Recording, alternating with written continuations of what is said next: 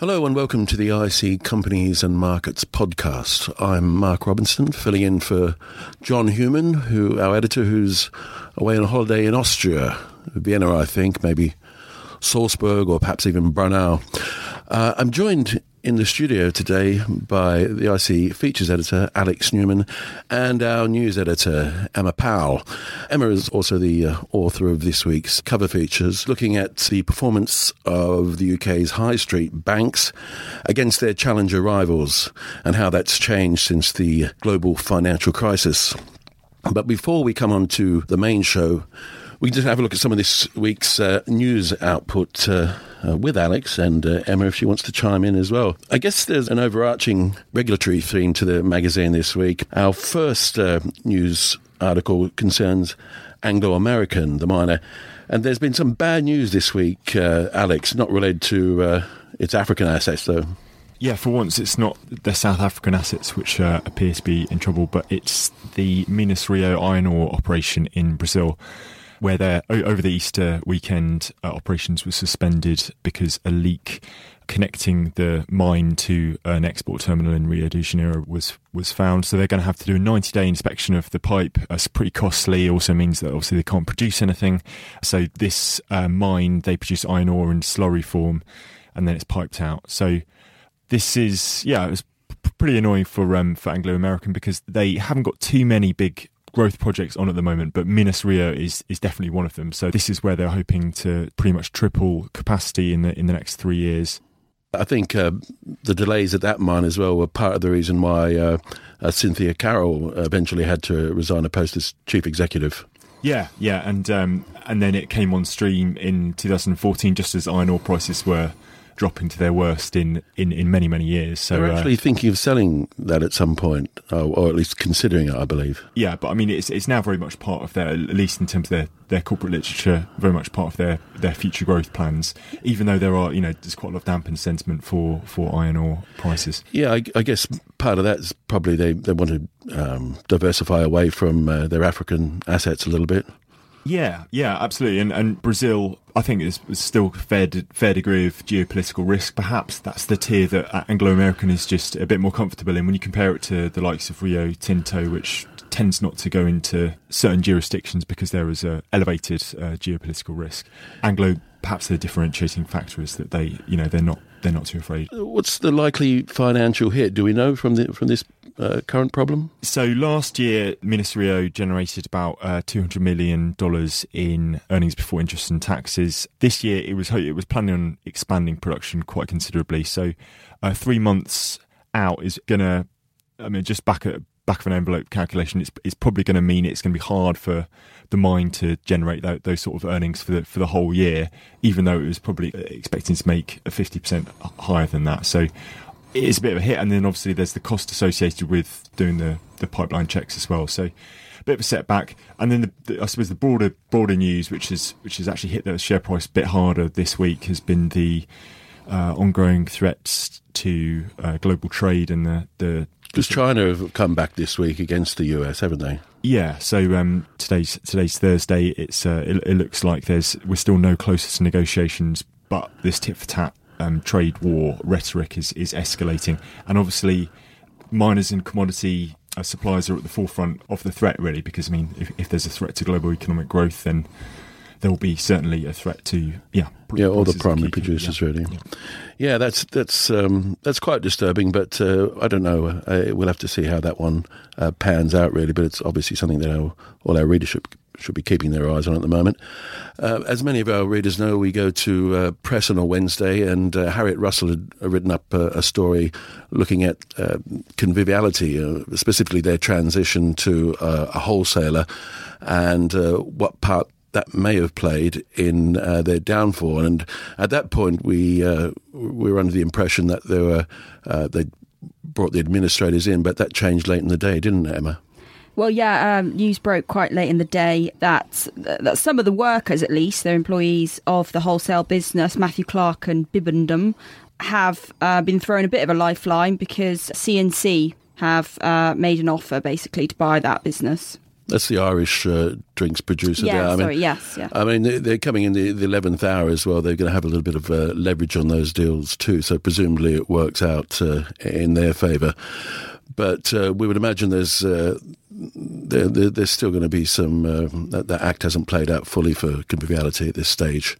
I would imagine that management will remain under pressure. This week's news spotlight was actually written by Alex as well, and it's a rather unusual take. Again, this has a sort of regulatory theme to it. So it's an unusual story for the IC. Alex, it's an analyst's personnel move. What's the story, and how come we're writing about it? Yeah, so the story is Barclays head of utilities, or the chap who heads up, or used to head up until very recently, the research that Barclays puts out on European utilities, has left to join a financial think tank called Carbon Tracker. It's, I suppose, unusual because we don't normally report on the comings and goings of personnel at research houses and brokerages. But we spoke with Mark Lewis, who's made the move, and it's quite an interesting move for two reasons. The first being the changes in the banking sector, which I know Emma's written a lot about in the last few months, and specifically MiFID II rules, which has had it's had quite a shake-up on the way brokerages sell their research to asset managers and, you know, the big institutional investors who buy their research. So they've actually about transparency, this as well. Yeah, so the goal is transparency in financial markets, but what the sellers of the research are having to do is unbundle them from all the other transactions they make with banks and with their clients. So it means that it's a harder job to sell the research, presumably, and it's going to be more scrutiny from the buyers of the research. So it comes at an interesting time there, and Mr. Lewis did say that there were, that was partly a push factor. The pull factor is that has created a bit of a gap in the market, so he thinks, in terms of the research that could be provided from alternative research providers that aren't regulated by these banking regulations. And so to have joined a think tank that focuses on climate change, in which he says, in ways that the investment banking community has failed to anticipate. Yes, it's quite another interesting theme. Well, it could have some potentially beneficial implications as well, because one of the criticisms of sell-side research is that it may be tainted by, they might be compromised by the other commercial interests that these investment houses have. Yeah. I mean, that's not necessarily pointing fingers. Chinese walls directly, but I mean, indeed. So the idea of a Chinese wall where a brokerage can act on behalf of a company and gain millions in investment banking fees, and at the same time putting out a research report on the company, it's not hard to see the inevitable skewing of the opinion. The other the other element to research, which I often come across in the case of the oil and gas sector, which I struggle with, is that research is often written on a sort of 12-month forward basis, so it's about the return that investors can expect on a pretty short time horizon. What we do at the Investors Chronicle is try and look at a little bit longer than that, and certainly when it comes to sectors like European utilities, which have had a dreadful decade, or oil and gas, which we'd expect is going to have a very, very tough couple of decades ahead of it, is that really 12-month forward-looking research reports don't really tell you a lot of the picture. And certainly, if I was investing in oil and gas stocks, I would want to have a lot further time horizon. Well, if you'd have asked me 5 years ago, let alone 10 years ago, I would have struggled to believe that unit costs for renewables are now economically viable. Yeah, and I think that was pretty much true. That was pretty much the consensus amongst the advisors at this stage. So 10 years ago, the common consensus was that subsidies were required for indefinitely for renewables to be able to compete with fossil fuels. That's now no longer the case. I mean, in some areas of solar, subsidies are still needed. But yeah, I mean, it's certainly reaching parity.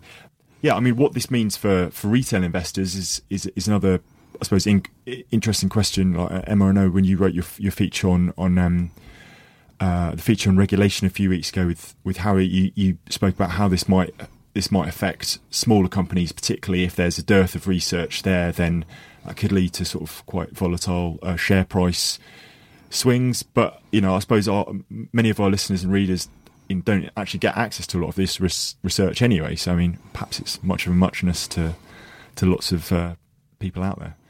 Yeah, I mean, I guess the other argument would be for the kind of small cap companies that actually it makes estimating, forward earnings a lot harder. So maybe, I don't know, investors may have less to go on in terms of a consensus estimate. That is the other argument that I heard. I wrote a feature on the future of equity research, actually, just it was about a year ago now, before the rules came into force, and that was certainly the argument that not only would it maybe obscure or just mean that fewer analysts were obviously contributing to a consensus estimate, but that it would maybe create more volatile share prices. Yeah, you've got to wonder who the investment houses were pitching towards as well, because you often find with small cap fledgling companies, they've got very limited coverage. In many cases, it's just the one analyst who happens to be the house analyst as well, so that's no sort of coverage at all, really. But we were minded that there would be a lot of companies pulling out of the small end of the market, especially those companies that have a very poor secondary market, and that's true of a great many AIM companies as well. But it's certainly one to watch there. I think, as your article pointed before, because it could have some an unusual take on investment. As you say, I mean, this carbon tracker, for instance, would be more inclined to look at long-term trends as well. And, it would have effect across a range of industries, not only oil and gas. Yeah, and I mean, I don't think it's necessarily a bad thing if the views of alternative research providers are somehow elevated or fill a bit of a vacuum that's left behind by, reduction in some of the typically sector-by-sector bullish investment banking coverage. But yeah, I mean, it's still early days for MiFID II, so it remains to be seen, I suppose.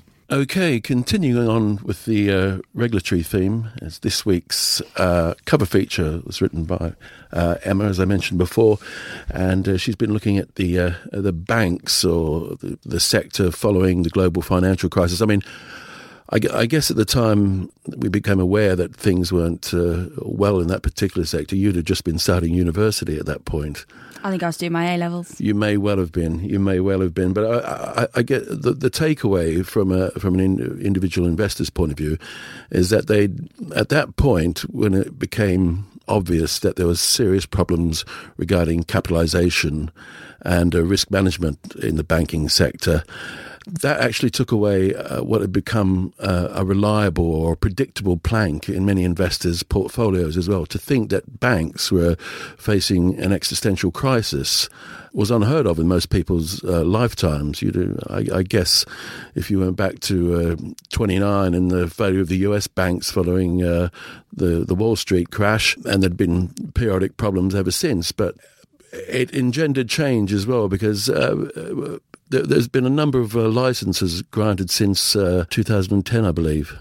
Yeah, there's been a lot. I mean, like you said, the big major kind of banks, the big five, were major income stocks. They were in a lot of people's portfolios, and that's still true to some extent, although I would say, that's primarily like Lloyd's and things like that is very well held still.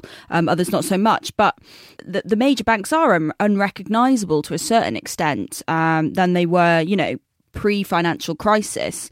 But it is interesting at the moment. I think we have reached a bit of a turning point. Is it inflation or back? I mean, the main point of this article is looking at how valuations for those big high street banks has started to recover in relation to the challenges.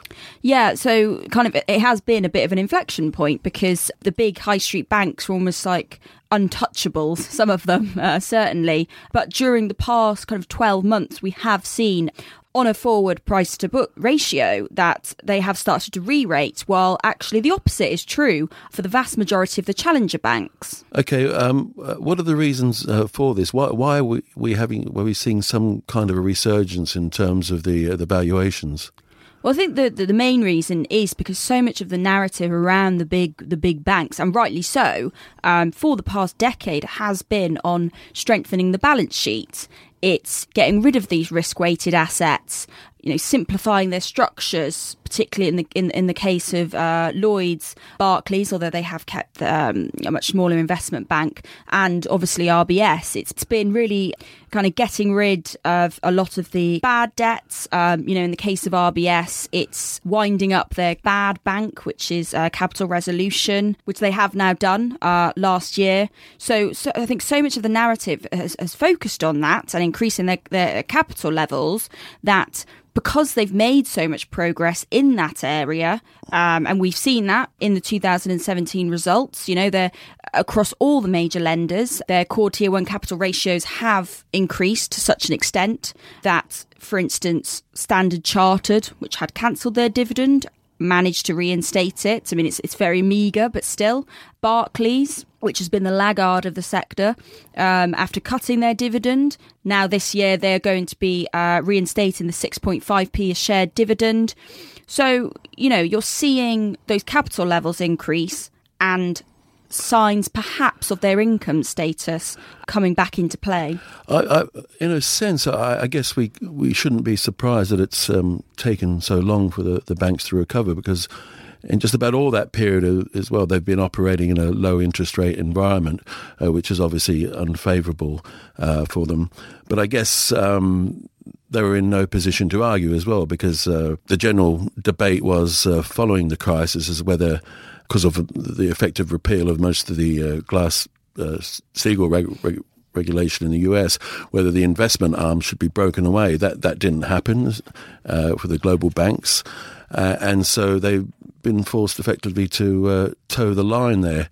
You're saying that the capital ratios have come back up now as well, but are they showing growth in the normal areas of banking as well? Well, that's the interesting thing, and this is the point I make. So, you look at the way that the capital ratios are calculated, and yes, they've reduced their risk-weighted assets at a massive rate during the past decade. But the thing is that on the other side of things, when it comes to equity generation, unsurprisingly, that's been very weak. I mentioned Barclays, that they're reinstating that 6.5p dividend, and their capital ratio has improved a lot. But the main reason for that is because the risk-weighted assets have reduced a lot, not because they're making good returns on equity, very, very weak returns on equity. And that's unsurprising when interest rates are so low. Barclays hasn't been helped by the fact that its investment bank has been hurt very badly as well. And they have to obviously hold a lot of tangible equity against that. So on that side, we've got them reducing their risk-weighted assets, cleaning up their balance sheets. On the bear side, with the major lenders, their returns on equity are still very weak. And plus, they've been assailed by one-off costs as well, regulatory failures, PPI being the most prominent amongst them. Although on that front, again, with the PPI, the deadline for claims against that is August 2019. So that's another positive for these UK retail banks, that a line is going to be drawn underneath that. It's probably just as well, in a sense, as well, that their houses are coming back into order, because they're also faced now with a medium to longer term challenge as a result of technical change as well. The rise of fintech, and this has been particularly pronounced in the United Kingdom as well, and technology such as blockchain promise to change the face of retail banking. Yeah, retail banking in 10, 20 years' time, I think it's going to look nothing like it does today. I mean, we've already seen so many of the high street banks closing branches. You can see why. They've got to cut costs at the end of the day. So they have, actually just in the latest set of results, Barclays, Lloyds, Virgin Money, which is a challenger, just as a side point, they have actually announced lots of investment into digital banking, because that is so much, that's got to be such a big part of their future business plans. Yeah, I think is certainly with your generation as well, there's a far greater aptitude in terms of using digital technology, accessing your financial records that way. So as old codgers like me actually die off, I mean, it will become the default banking position. Well, yeah, I mean, branches and employing staff there are very expensive to run. I remember the days of passbooks. You wouldn't even know what I was talking about there, would you? No. Okay, so Emma, we've covered what you describe as a turning point in the market as well, and we've looked at the improved capital ratios for the high street banks as well. Their valuations have improved on the back of this and set to stabilise. But the opposite is true of the challengers. Is it just a relative point at the moment, or why have they derated? Well, challenger banks, as you mentioned earlier, I think there are about 90 new banking licences issued by the Bank of England since 2010. Since 2010, between 2010 and 2017. So when the high street banks kind of withdrew from some specialist areas of lending, they had to lower their risk profiles. A lot of these challenger banks came into play, and a lot since have listed, and they've done brilliantly. And the kind of return on equity that they've been posting, the loan book growth, it's been phenomenal. Hence why they've always traded at quite a hefty premium traditionally to the high street banks. That has now started to come off slightly, particularly during the past 6 months. And I think there's a few reasons for that. I mean, firstly, you get banks like One Savings Bank, Charter Court, which is a newly listed one, Aldermore, which actually is now kind of delisted, but they focus very much on kind of very highly cyclical markets, namely buy-to-let and residential mortgages. Yeah, because there isn't one size fits all with challenger banks, is there? Yeah, that is a good point.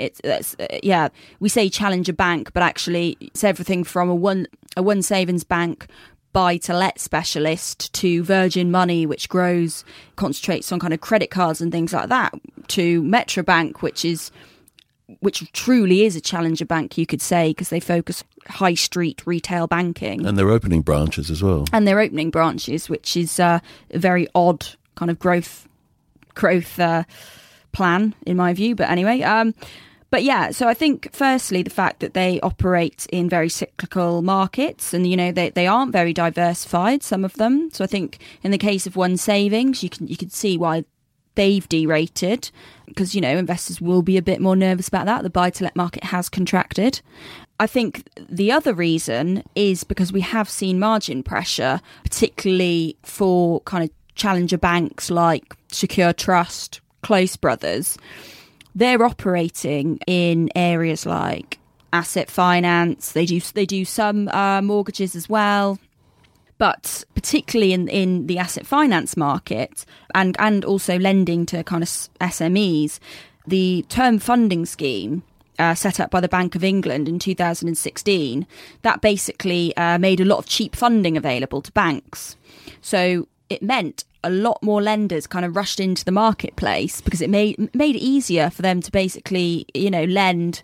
And, if you talk to Paul Lynham, who's chief exec of Secure Trust, he'll say that it was because these banks basically haven't been pricing risk properly. So we've got a very, crowded marketplace. This is another consequence of the fact that we're dealing with historically low interest rates. Yes, I mean, I would say that's true to a certain extent, but I would say with the challenges, it's more the fact that we've got a lot more of this cheap funding available, so it's easier for me to accelerate my loan book and kind of undercut people on margin. So they've seen a lot of margin pressure, which I think has also kind of spooked investors. Yeah, I don't think the government would be quite so generous if interest rates were chugging along at 4 and 5%, though. Yes. Sorry, of course, the reason why the term funding scheme was introduced was because following the referendum, the base rate was slashed to such an extent that they thought we'll kind of take with one hand and give with the other and help you out a bit. There's since the global financial crisis as well, there's been, as you said, this has been unprecedented in the number of banking licenses granted in the UK, but there's also been an appreciable rise in alternative financing sources as well across the board. And you think there's a finite space there, and we've been operating in a very unusual environment there. So I would be minded there will be some attrition within the sector at some point. What out of the challenger banks as well? Are there any that you think have got better long-term prospects? Yeah, I definitely do think so. I mean, I mentioned, margin pressure and cyclical markets, but actually take One Savings Bank, for instance. They do operate primarily in buy-to-let, but the thing is they cater to professional landlords that do set up limited companies can obviously maintain the buy-to-let mortgage interest relief, which was a big reason a lot of amateur kind of buy-to-let landlords have left the market, which has been one of the reasons the market has contracted. They're posting very high. I mean, it's like best in class. I think it was 26% return on equity, which is actually I haven't heard of one higher. From any of the other banks. It's brilliant. They do pay a dividend. I think they yield on a forward basis, it's around 3.4%, and they are trading at a discount. And I think over the longer term, they've shown, even last year, that they've shown that they can continue to grow their loan book. They flagged some slightly higher costs because obviously the term funding scheme did come to an end in February.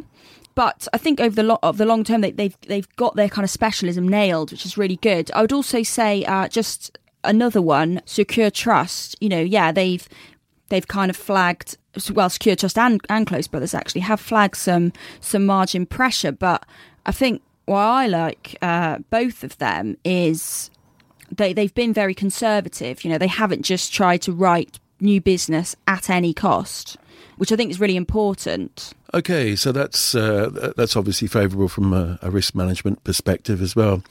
Anyway, it's a really interesting piece, and I guess it's the story. It's an unfolding story at this point as well. But it is interesting that after so many years, that our readership might like to take a second look at those high street lenders. Elsewhere in the magazine this week, it's a bit of a family affair for the Boxalls. Megan Boxall has been writing about the prospects for M&A within the pharmaceutical sector, and her father, Chris, has written a piece for us looking at some of the pitfalls of investing in the AIM market in London. Elsewhere in the magazine, we have another investment trust write-up from John Barron. Christello's talking about inflation. And in the stock screen this week, Algy Hall is looking at 8 low-risk, high-yield shares. So that's it for another week until John returns from Austria. So thank you very much, Alex, and thank you, Emma, and goodbye to all our readers. Botox Cosmetic, out of botulinum toxin A, FDA approved for over 20 years. So, talk to your specialist to see if Botox Cosmetic is right for you. For full prescribing information, including boxed warning, visit BotoxCosmetic.com or call 877-351-0300. Remember to ask for Botox Cosmetic by name. To see for yourself and learn more, visit BotoxCosmetic.com. That's BotoxCosmetic.com.